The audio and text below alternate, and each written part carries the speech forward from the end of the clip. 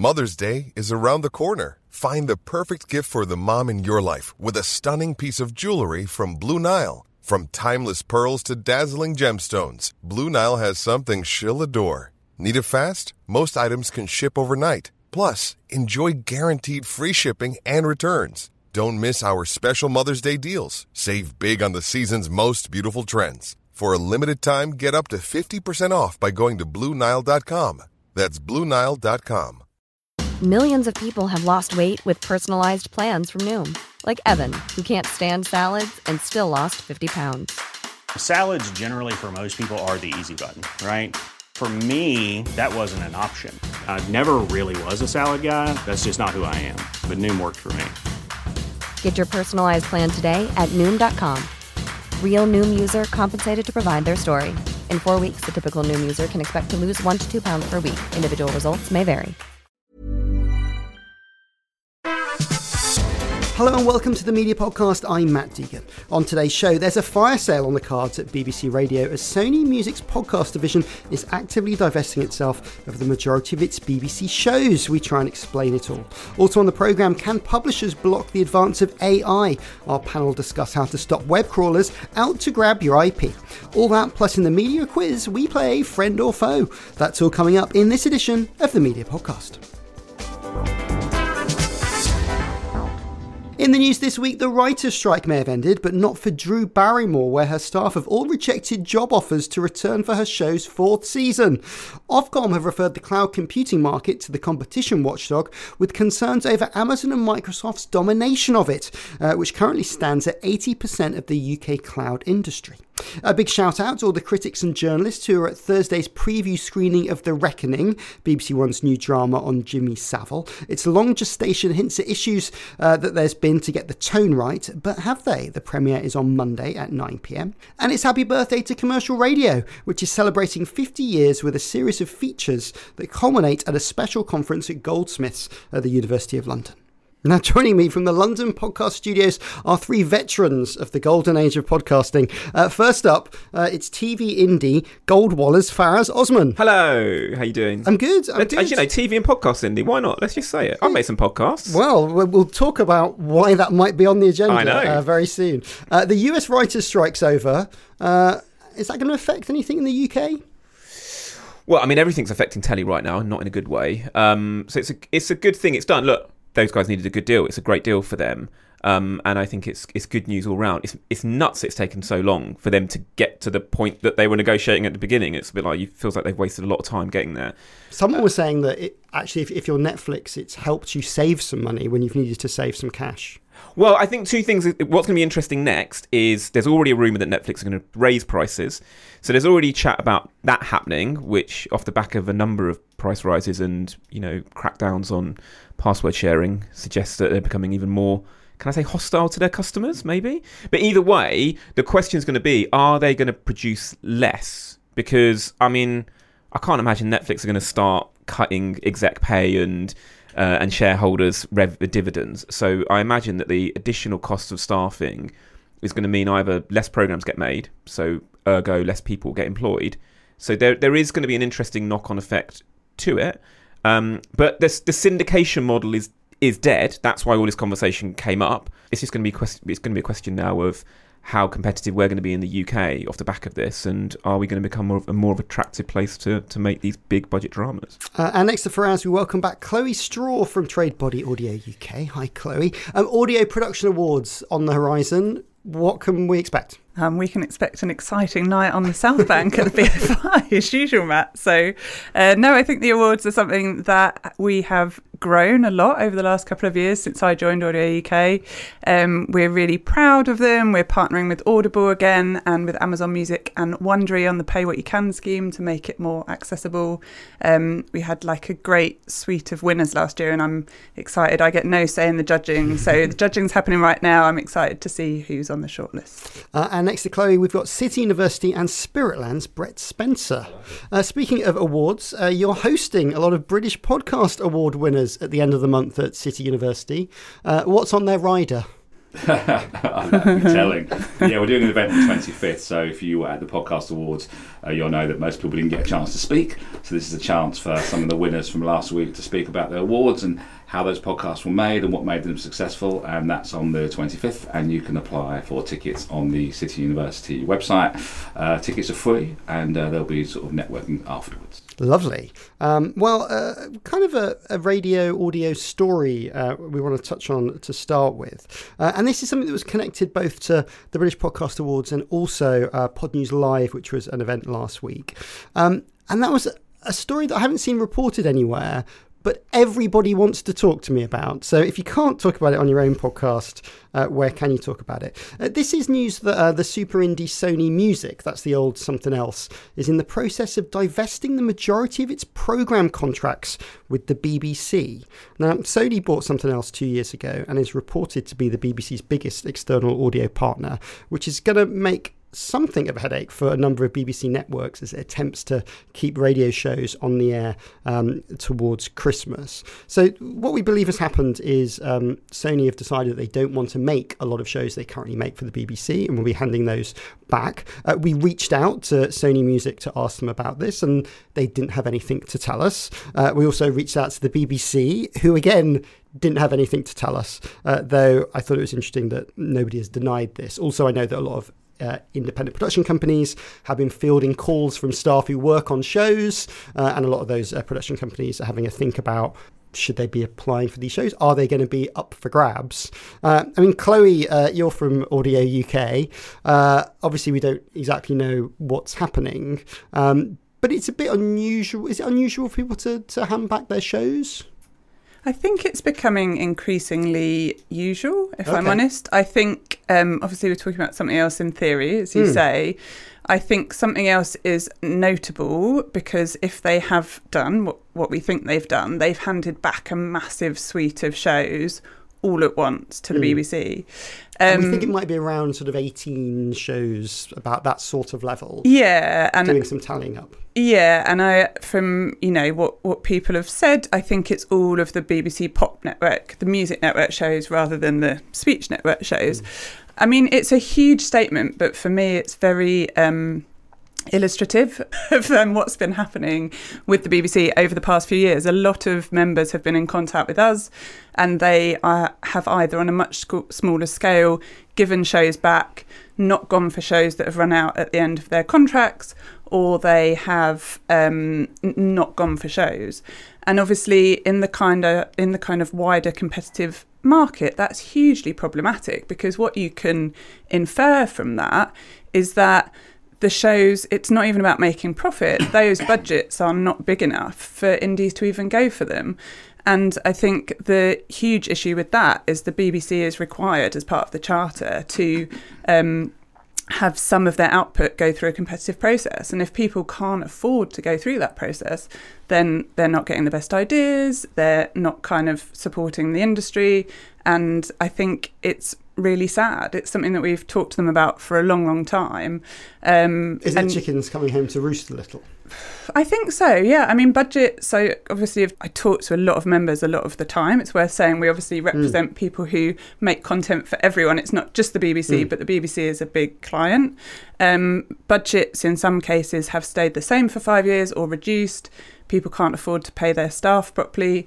And I think that's a kind of sad state of affairs. And I think that it feels like they should be paying more. I know times are tough for the BBC, but I think they're shooting themselves in the foot, because if they're not investing in the creative economy, which is production companies, then, the BBC have got tough times coming ahead. They want to be making sure that the audio industry is really robust and really profitable.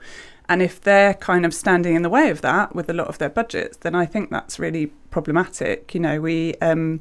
We hear that all ships rise an awful lot at the moment. You want a bigger pie.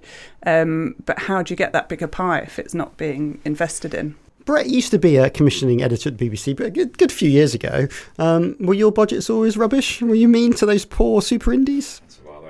Answering the question. No, I think what's happened is everything's gone up. Overheads have gone up, staff costs have gone up, electricity has gone up. Everything's gone up, and those margins that people are earning have not necessarily kept pace. If you're an indie though, that it's like something else, you'll have one producer working across multiple of those shows, so therefore you can make that work. But it is tougher to make a profit if you're making a show that is, you know, a weekly hour-long show. The money is in kind of, you know, the always-on shows, and we hear that something else may be keeping those speech shows that are weekly and on all the time, but making money out of those weekly music shows is harder work. But also, you know, I'm aware that Sony maybe you're dropping some of their podcasts, and, you know, a couple of those podcasts I hear about are doing pretty good numbers. But the difference between something else then and Sony now is that Sony are clearly raising the level of what they think success and you know, profit looks like. But also the BBC are in a tough spot. It's not like they've got loads of money coming in. Less people are paying their licence fee. They're facing similar inflationary increases. Are they, as they always are, stuck between somewhat a rock and a hard place? But this is also caught up, and Chloe will know more about this than I do, in the, you know, soon-to-be emergence of BBC Studios audio, where they'll be making audio for commercial operators as well. Yeah, I think the key thing for me about this, obviously, as Brett says, the BBC sits in two positions here, doesn't it, as the commissioner and studios. I think it's still going through the Ofcom review, but there's soon to be a kind of announcement about it. Sort of compared to telly, audio is like a mess, for want of a better word. You've got all these different percentages. Don't worry, telly's a mess as well. Don't worry about that. I mean, we can talk about that later if we want to hear about it. But it's the, you know, some's in-house, some's not in-house, blah, blah, blah. Some people are commissioning stuff of people they manage, and it's like, oh, gosh. And I think that the main thing for me is thinking about the audio economy in the UK and how do we make that more profitable as a whole. And I do think that the BBC has a role in that, in terms of helping to raise those budgets as a whole. And they will be feeding into the production houses and production companies that already exist, but they also stand to benefit from that. You know, they're going to be doing a lot more distribution. They want to be dominant on a global scale, and that's not going to work if we don't kind of bring the whole of the UK audio industry up. So for me, I feel like there needs to be a kind of bigger picture around it all, rather than like, why are you only paying £875 for a 2-hour show, which is, I mean, with the best will in the world, I don't know if any of you would want to make that show, but you can't even pay people for that. Faraz, do you look at that? You're a TV indie, emerging indie. Do you want to pick up some radio? We've done some podcasts for BBC Sounds. I started in audio. I worked for Wise Buddha, and then a lot of that work went to something else. So I've kind of seen that journey come through, and that was from the days where independent production companies were able to make stuff for the BBC, which when I started was still a bit of an anomaly. As a TV indie, when we've looked at it, and we have looked at pitching into various things, including things that the BBC have done, when you're looking at pitching into these shows, exactly as you say, £800 for like a 2-hour show, you're making virtually no margins on that. The issue, I think, isn't just, though, the inflationary pressures and paying staff, etc. The actual opportunities to monetize it in different ways, i.e. you have to go into their studios and make it out of their studios, so you can get no drawdown from using their studios. You have no relationship with the talent, because all the talent is signed directly to the BBC, so there's nothing that you can do much there. You can't really syndicate it to other countries. It's not like podcasts where you can own the brand and then maybe do a live event, or maybe you don't have any of that. So literally it is, from where I've seen it from, and there may be other companies that have found smarter ways of doing it, but it just feels like a transactional relationship of going, you know, you are a producer gun for hire, you do that, you deliver it, that's it. And from a TV space, the reason why the TV indie market has worked is because we get secondary rights, we get to do the format in other countries, we get to get drawdown on cameras and on studios, etc. And all of those things means that it's not just about the straight budget and margin of delivering that 2-hour block, it's about all of the ancillary places you can build a business as well. We have just struggled to understand why, when you're not doing it at massive volume, you can build a business out the back of it as an indie. And so we do it because our main business is in TV and video, and when we come across an audio opportunity that we think is really exciting and fits with our brand, we want to get involved. Nothing would make me happier than doing a pop culture music show for a network like Radio 1 or Six Music or Radio 2. But I don't really know how I can make that work as a business. And it needs to be a symbiotic relationship. We know that we can make great content for the BBC, but can we do it at the numbers and the long-term margins that they're offering? I mean, Chloe, some of it is a little bit old-fashioned in the way that commissioning works. And in the past, I've made stuff for the BBC, and we had like a good go for a couple of years at really trying to build up some production. And we knew what we had to do, which was basically spend a year bidding for things which we knew we wouldn't win, to befriend all of the commissioners so they understood who we were, then gradually scale up what we do, bring in some people that they know, try and prove that we wouldn't ruin their networks, get some documentaries of which you make no money on, with the gamble that you hope at some point that will then pay out in getting a weekly strand. And that's not me, that's being a little bit facetious, but that's basically how you do it, isn't it? Yeah, that's basically how you do it. I mean, I feel like I have to give a shout out to the BBC, who I love dearly, but there are, issues. How much is it that they've fortunate, because for so many years they were the only person you could go to buy your wares. Yeah, so there's a monopoly. But now, obviously, that's not the case. Yeah. There's still a massive part of that world. They are. I'm always not sure if they've realised how much competition they're facing. No, and we're negotiating new terms of trade with them at the moment, and have been doing for quite some time, as I'm sure people will be aware. And a lot of that is conversations about the commercial world. They've done things like they've started the Indie Development Fund in audio now, which is, I think, 250 grand a year to kind of support new and emerging indies. But I think they just make it really difficult because, as you say, it's that process. They expect a huge amount of experience for very low budgets. And there's so many caveats, like I'll use Radio 1 as an example because I know them best. You cannot bid as an indie for Radio 1 daytime programmes, which are the high budget programmes. So we're constantly told, but we don't have enough money, the licence fee and da-da-da.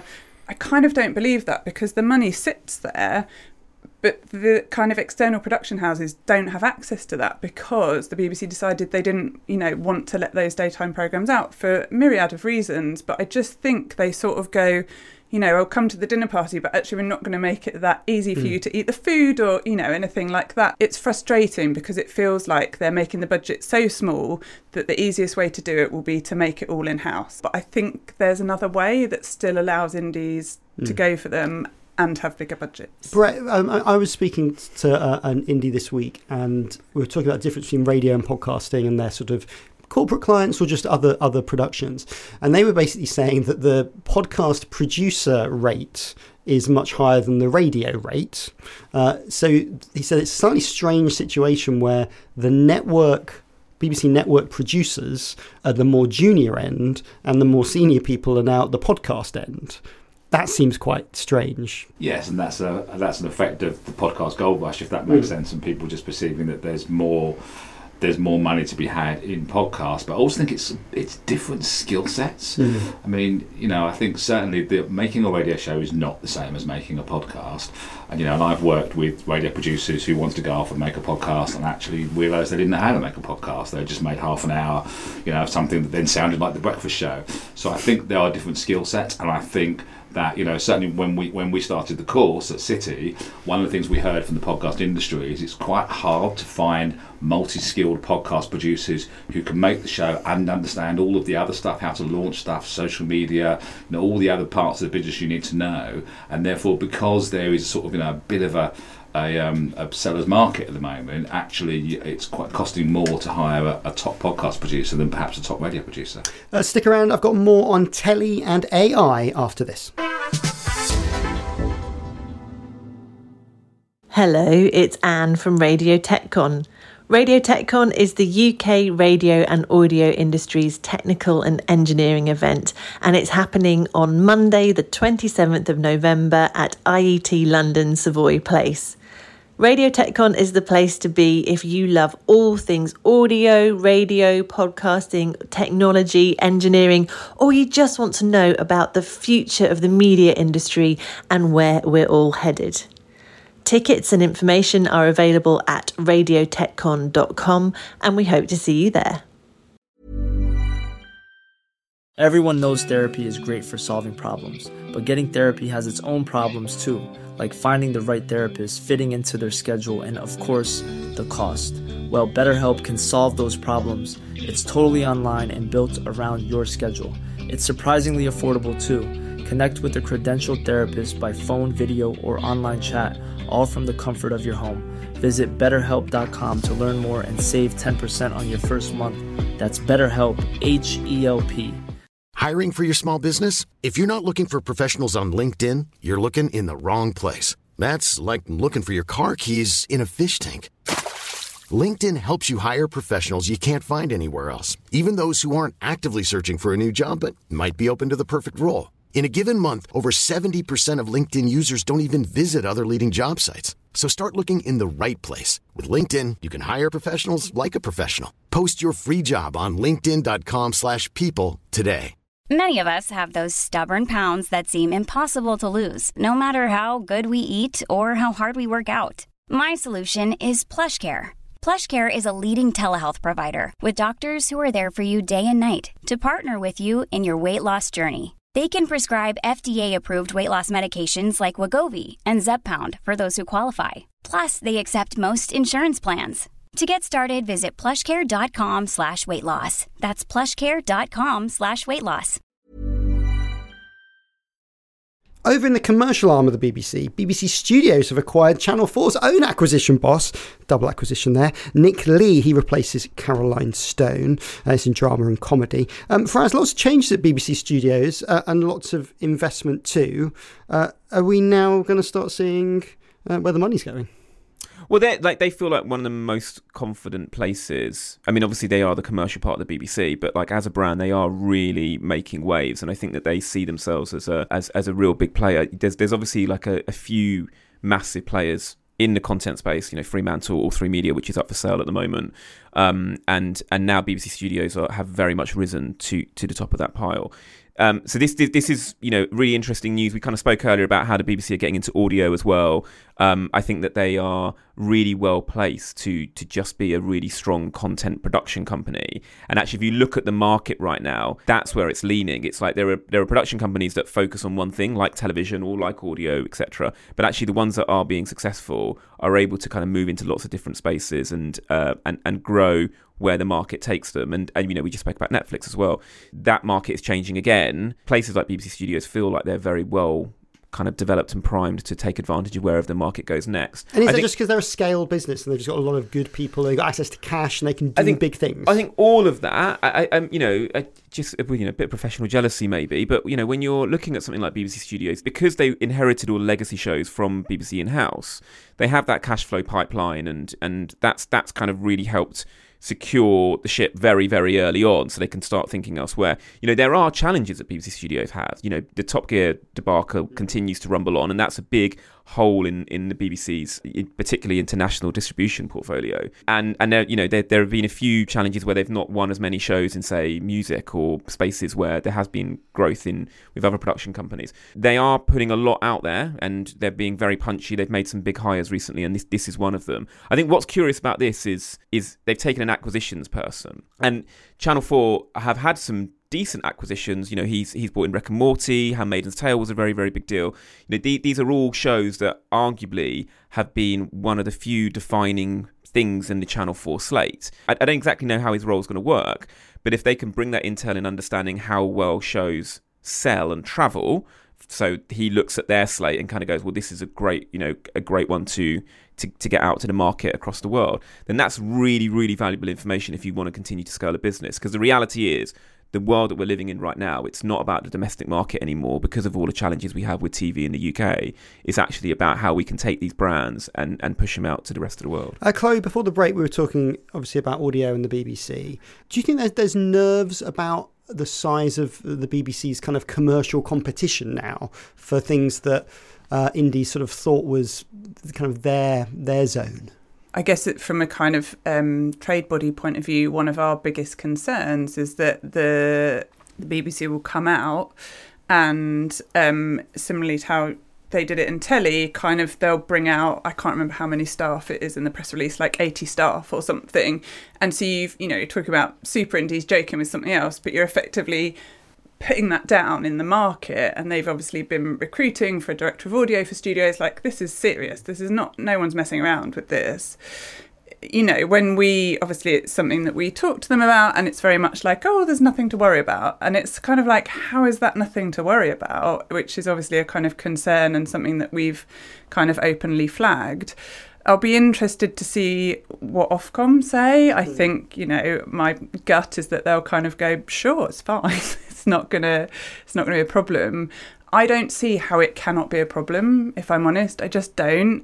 But again, I think, you know, they've got a real opportunity to boost the industry, and my hope is that they do that. I think what would be a real shame is if they come out into this industry that a lot of different really talented independent production houses have built up over the past 20 or 30 years, and, you know, go out and destroy a lot of their business by competing with them for Audible contracts, or I guess less so Spotify at the moment, different things like that. I think if it's kind of generating your own IP and selling that and increasing UK exports and increasing the UK as a place that people want to come to for really good audio, because we've got fantastic heritage in terms of production skills, then that's great. But I don't quite know if that will happen yet. I mean, Brett, you've worked for the BBC and outside of it. You've seen some of the harsh commercial light in the last couple of years. Do you think the BBC have got what it takes to take on the world and become a big, supermassive indie production house? In terms of audio? No, in everything, in telly and in video. I mean, audio is obviously my area, and if you look at what NPR have done, I mean, NPR have built a business within their studios area where they're making sort of $70 million a year running a commercial audio business, but within NPR, if that makes sense, by monetising their podcasts and content. And that's clearly what the BBC are looking at and thinking, well, you know, we have the values, we have the people, we have the staff, we can do that as well.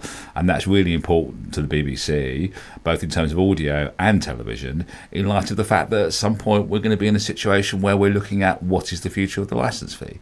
And, you know, how is the BBC going to be funded going forward, because the licence fee in its current form, from everything we understand, is probably not going to continue to exist forever. So all of these things are about, you know, how can the BBC make more money to be sustainable in the future. For us, is there a danger that sort of international or commercial shows sort of wag the dog on what ends up on domestic and on public service? Sorry, I'm just laughing because I'm enjoying the idea of the BBC tote bag. Like, you know, is there going to be like our version of the NPR tote bag where the BBC try to basically make their audio model work based on selling some swag? So, only if you go for the full $16.99 a month. Yeah. I think that, like, we've all just spoken about how challenging audio is, like, you know, from a commercial point of view. I think the fact is that they've obviously looked at it and seen that there is a commercial reason to do it, otherwise they wouldn't be making these. On the TV side, there's huge growth everywhere for BBC studios, both in kind of redeveloping shows. I'm not completely convinced there is. I would argue that, you know, we spoke earlier about the gold rush of the podcast industry. That was similar to the gold rush of the high end drama industry that we had. I don't know if they happened at the same time, but certainly they, you know, one has waned. But I would argue that people are still looking for really good quality podcasts. Bit of prestige. Yeah, and so I think that there is still a market out there. And again, I don't know how this deal shapes out, and I don't know if this is going to be the next movement to going what you were talking about earlier around 100% competition. So what they will do is that they will take out Kitchen Cabinet and Front Row and all of these shows that are really iconic to the BBC audience, and then, you know, look to see if they can make them work internationally. I mean, if you look at what happened with Popmaster, I think Popmaster continues to be something that's a really interesting case study for the BBC. If BBC Studios had that, I would argue that they would have done what has now happened with that brand. Look at a TV show, look at a board game. This is Popmaster on More 4 and on... Greatest Hits Radio. And and they're doing some self... You go into Waterstones and there's like Popmaster stuff everywhere. None of that happened when it was in-house at the BBC. Now, arguably, that's a missed opportunity both for the BBC and for the audience. So if they can do the same, you know, with the Kitchen Cabinet cookbook and with the, you know... it feels like there is commercial opportunity. But is this why they're bringing in these new people? Because actually the existing people are great at making shows, but not creating businesses. The short answer to that is I don't know. The long answer to that is Gardener's Question Time is a really big deal for a very, very loyal audience, and they will probably pay lots of money for all of the ancillary things you can have around it. So that's what BBC Studios' job is, and they haven't necessarily... I don't see a lot of stuff in the market that are based around BBC audio brands, but what I do see is a lot of really engaged, highly loyal audiences who listen to those things. You know, like the Archers. Like, we never see anything about the Archers outside of what's on Radio 4. But you can automatically imagine that there's loads to be done there that they've never been able to kind of get commercial revenue from. I think that's probably a good thing. Well, maybe what they need to do is pump some of these ideas into ChatGPT, because here over in AI Corner, a number of publishers have been blocking their content AI projects like ChatGPT and Google's Bard as the bots begin to use real-time data. The BBC published a blog yesterday about their own block. Did any of you see this? So they're just saying that... they're excited about AI and are thinking about how they would use it, but they are concerned about the ethical issues, legal and copyright challenges, and significant risks around misinformation and bias.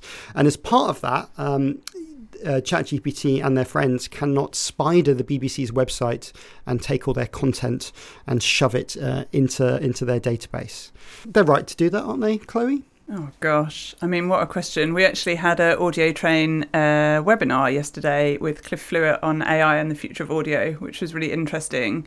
I think that we kind of just have to get on and use it. There's all kinds of opportunity with it. The quote that I pulled out, which I'm sure you've all heard, is that it's not AI that will take your job, it's someone who knows how to use it. And obviously that's not necessarily relevant here, but I think that perhaps it makes sense in this, but just going, we're not going to use it, does not make sense, because everyone's going to use it. I mean, Brett, there is, if you're a big IP company, lots of people are finding out that their IP has been somehow subsumed into ChatGPT, and I don't think ChatGPT knows exactly where it's got all of the data that's inside it.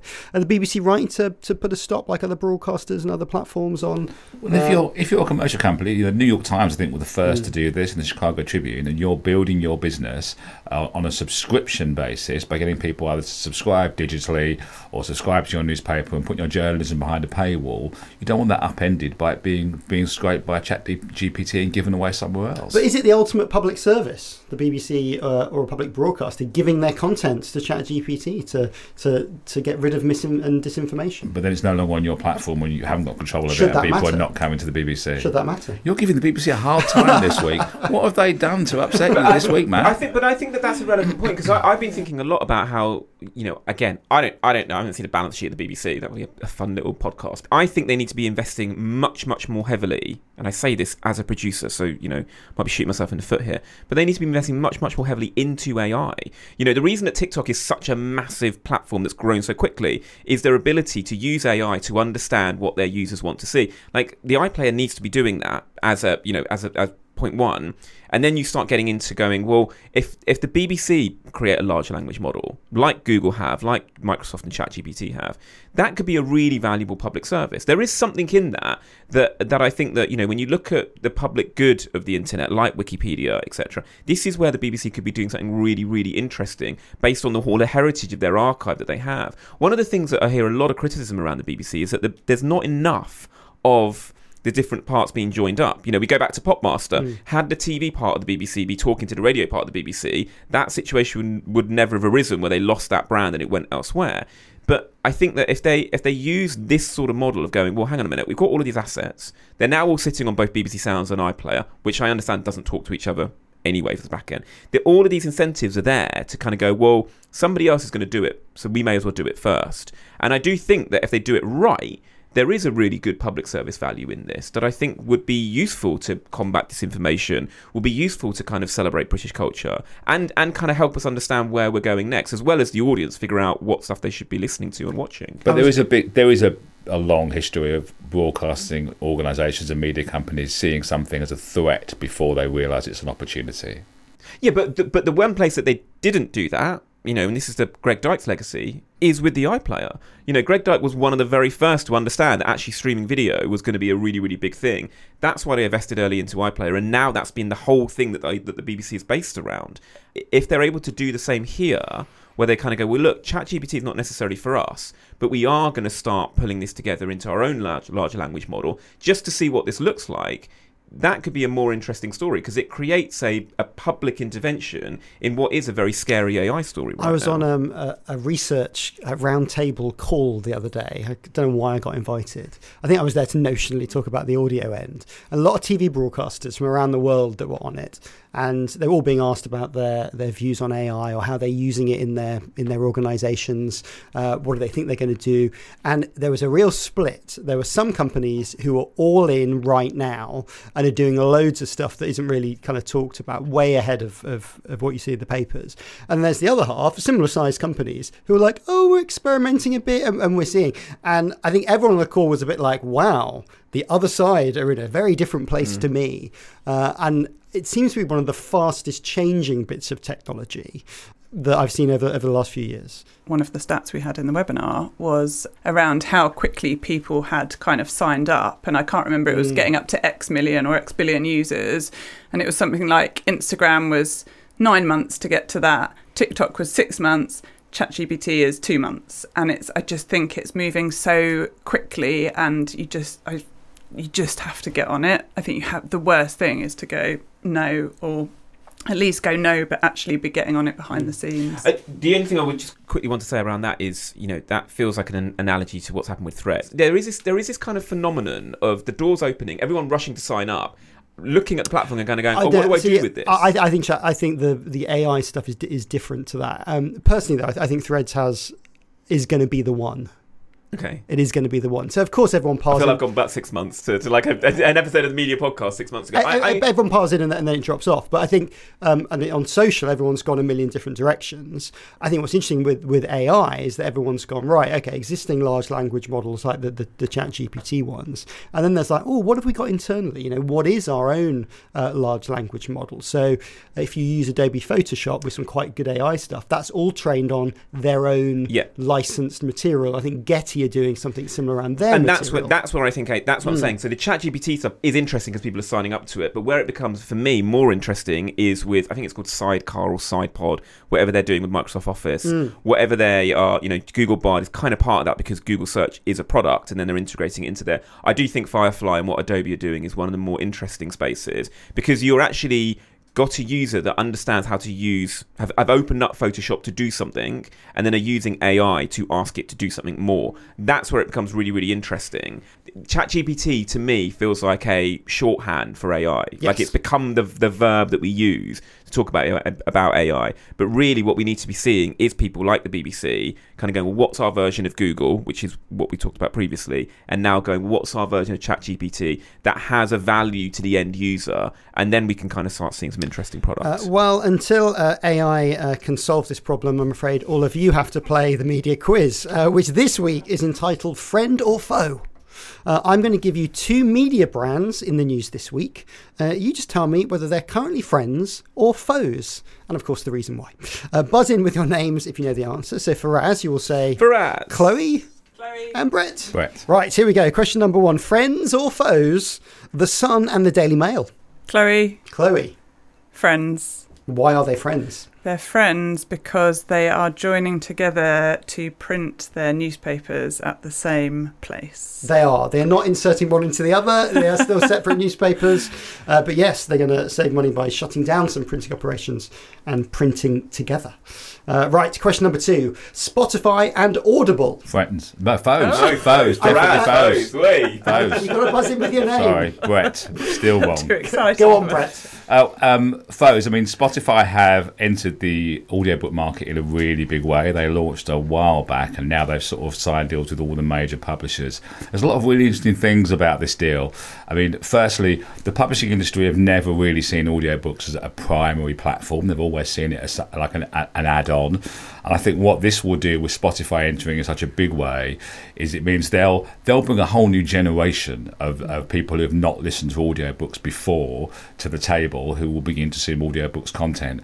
And the publishing industry has also been pretty poor around data. They've always only really been interested in sales data and sort of a number of people buying their books, less so about who those people are. And I think Spotify will give them a huge amount of data so they can see exactly who the customers are for their books, and also help them curate their offering better.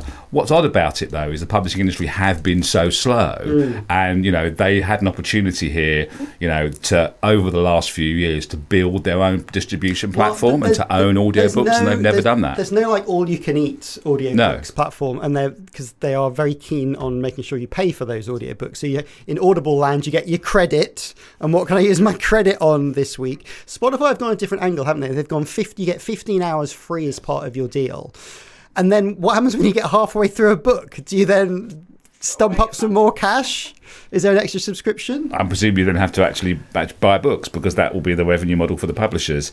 But it's the other thing that's interesting about it, aside from the fact that they've never invested in their own platform, is the fact that this has broken the Audible monopoly. The publishers have been sort of in hock to Audible for a long time, and that means that other people can now enter the market. So if this is successful for Spotify, they won't be the only two players in this area. We'll see other people starting to break in. Just as a sidebar on this, I've always been really curious about why the children's book audiobook market hasn't been broken by this. I saw someone talk about this deal and going, this is great for kids' audiobooks because they're shorter. Right. So you can get but then there's lots of repeat, they listen to it every night, etc. And I do think that there's a really interesting conversation about how that's going to work. Because as you say, it is all about habit forming. Like once you get into the habit of podcasts, once you get into the habit of watching daytime TV, whatever it might be, it becomes something that you always come back to. It's such a massive market, kids' books. It doesn't seem to have really cut through. I know there's a device called Tonybox that have done some really interesting stuff in this space as a hardware property. And also Yoto Player, right? But they're all hardware properties, right? It's interesting that both Audible and now Spotify haven't seen that the kids market is a big one for this space. Kids audio, I find as a whole, is totally underrepresented. Right. Like when you try and look for within, I think some of them are better than others, but in Spotify, it had Spotify Kids app for a while, and that didn't really work. And then you obviously go through the Spotify screen, but it's not even got a kids section, and that's for podcasts as well as audiobooks. Audible's the same, Apple's the same. And Matt, you probably know more about this. What we need is a radio station. It's really fun for kids. And this week, Apple Podcasts have introduced a proper kids section into Apple Podcasts, which is taken this week. The Spotify one is a little bit more confused. Obviously, the place you go is funkidslive.com/podcasts, available on all of your apps of choice. But no, I think it's a very underexploited medium.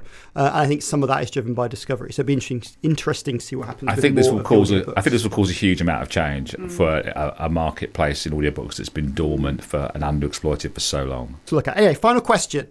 Friend or foe? Number 3, Greatest Hits Radio and Jack FM. Faraz. Faraz. They're not just friends. They're married now, aren't they? Because Jack has now taken Greatest Hits Radio's name in matrimony. Well, yes, it's hard to know whether they are truly friends or foes. Oh, okay, fine. Because but they are married then. Yes. So Bauer bought the stations in Oxford, and so the 2 Jack FM stations will be rebranded Hits Radio and Greatest Hits Radio next week, I think, after 17 years.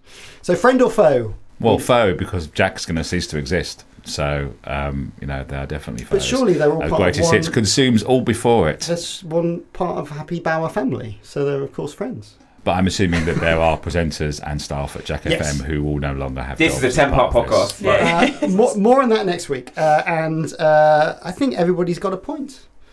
So we'll ask AI to adjudicate the winner. Can we use our point and subscribe to an audiobook? You can use your Audible credit or your Spotify 15 hours. But not a whole audiobook. Thank you all. Before we go, how can people keep up with you, Faraz, and what you're doing? God, that's a good question because everything changes, isn't it? So not on the Threads. Company is gold_Walla.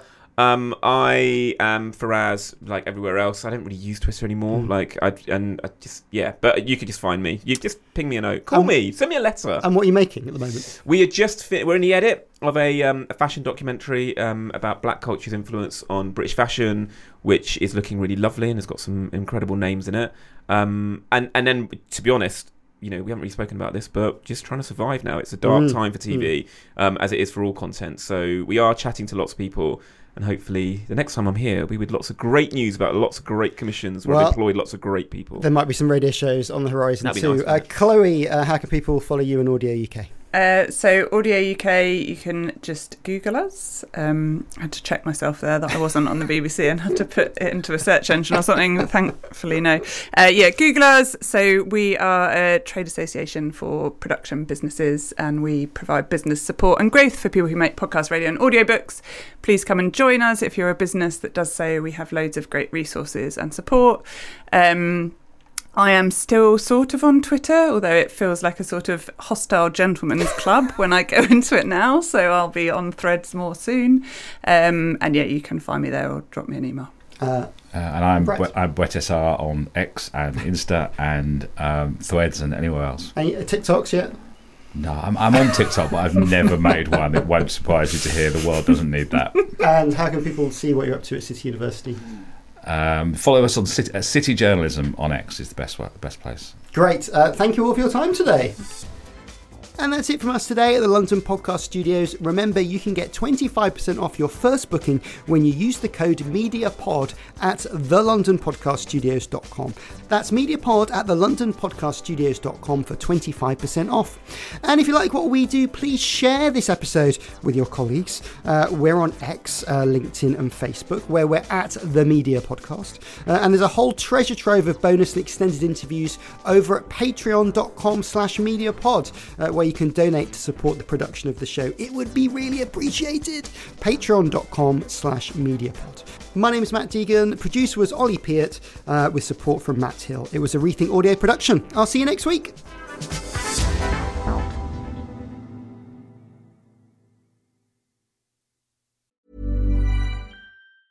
Hey, it's Danny Pellegrino from Everything Iconic.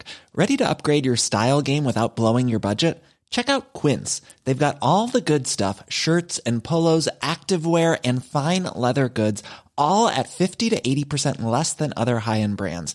And the best part? They're all about safe, ethical, and responsible manufacturing. Get that luxury vibe without the luxury price tag. Hit up quince.com/upgrade for free shipping and 365-day returns on your next order. That's quince.com/upgrade. Planning for your next trip? Elevate your travel style with Quince. Quince has all the jet-setting essentials you'll want for your next getaway, like European linen, premium luggage options, buttery soft Italian leather bags, and so much more. And is all priced at 50 to 80% less than similar brands. Plus, Quince only works with factories that use safe and ethical manufacturing practices. Pack your bags with high-quality essentials you'll be wearing for vacations to come with Quince. Go to quince.com/pack for free shipping and 365-day returns.